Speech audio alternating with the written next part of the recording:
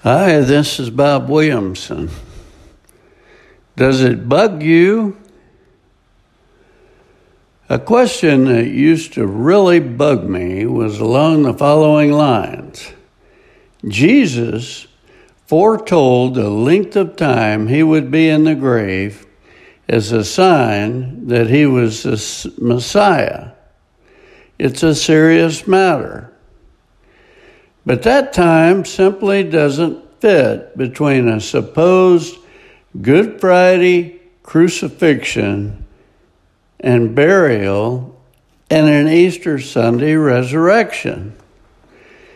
Did you know that people demanded a miraculous sign from Jesus to prove he truly was a Messiah? They wouldn't trust he was Savior without proof.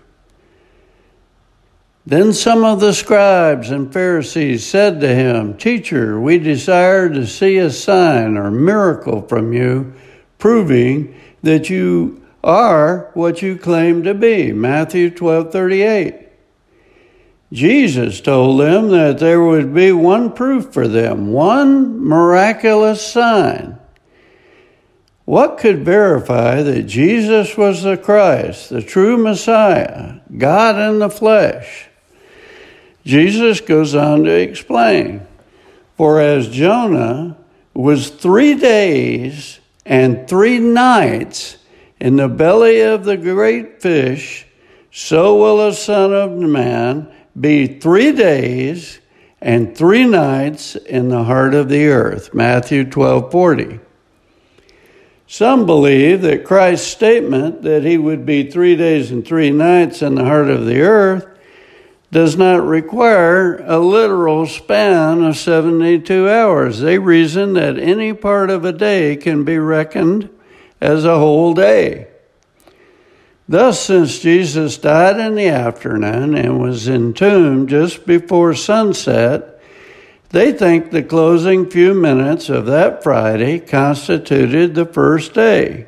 Friday night was the first night, Saturday was the second day, Saturday night was the second night, and a few minutes at dawn on Sunday morning made up the third day. But where then is the third night? Even if a few minutes of daylight late on Friday and another few on Sunday morning constitute days, this interpretation fails to explain how only 2 nights, Friday and Saturday night, can somehow be the 3 nights of which Jesus spoke. In fact, Scripture is plain that Jesus had already risen before Mary Magdalene came to the tomb early Sunday morning, arriving while it was still dark. John 20:1-2.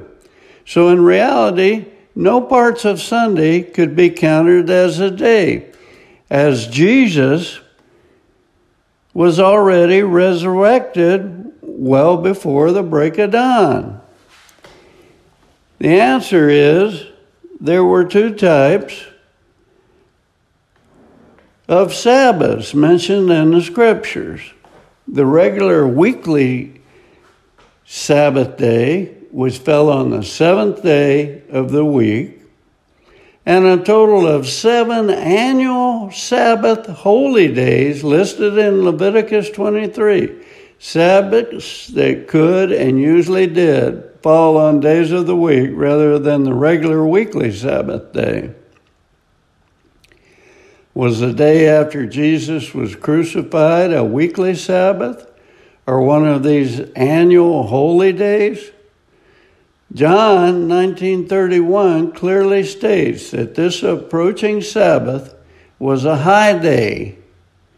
John is not referring to the weekly Sabbath here, but rather to one of the annual Sabbaths as being the day Jesus was crucified. Mystery resolved. When we consider the details in all 4 gospel accounts, the picture is clear. Jesus was crucified and entombed late on Wednesday afternoon. Jesus was crucified and entombed late on Wednesday afternoon, just before a Sabbath began at sunset. However, that was a high day Sabbath, lasting from Wednesday at sunset to Thursday sunset that week, rather than the regular weekly Sabbath that lasted from Friday sunset to Saturday sunset. Since Jesus was entombed in the late afternoon, just before sundown, according to his own words, he would have been resurrected at around the same time, 3 days and nights later. He remained in the tomb from Wednesday at sunset until Saturday at sunset, when he rose from the dead. While no one witnessed his resurrection, which took place inside a sealed tomb, to fit his words and the biblical evidence, it had to have happened 3 days and 3 nights later, near sunset on Saturday. This timeline perfectly accommodates 3 full nights: Wednesday night, Thursday night, and Friday night, and 3 full daylight periods: Thursday, Friday, and Saturday. This is the only time that fits Jesus' own prophecy of how long he would be in the tomb. And as we have seen, it fits perfectly with all the details recorded in the Gospels. So actually, Good Friday should be celebrated on Wednesday, and Jesus arose from the dead on Saturday at sunset, the traditional Sabbath day. I don't think it means much to the Lord that we celebrate his resurrection on Saturday or Sunday, any more than going to church on Sunday versus the Old Testament Saturday Sabbath. I believe he desires that we honor the price Jesus Christ paid in order that we may be truly forgiven and thus be allowed to be in his holy presence and live forever with him in his heavenly abode. Enjoy your celebration with your family on this very special day.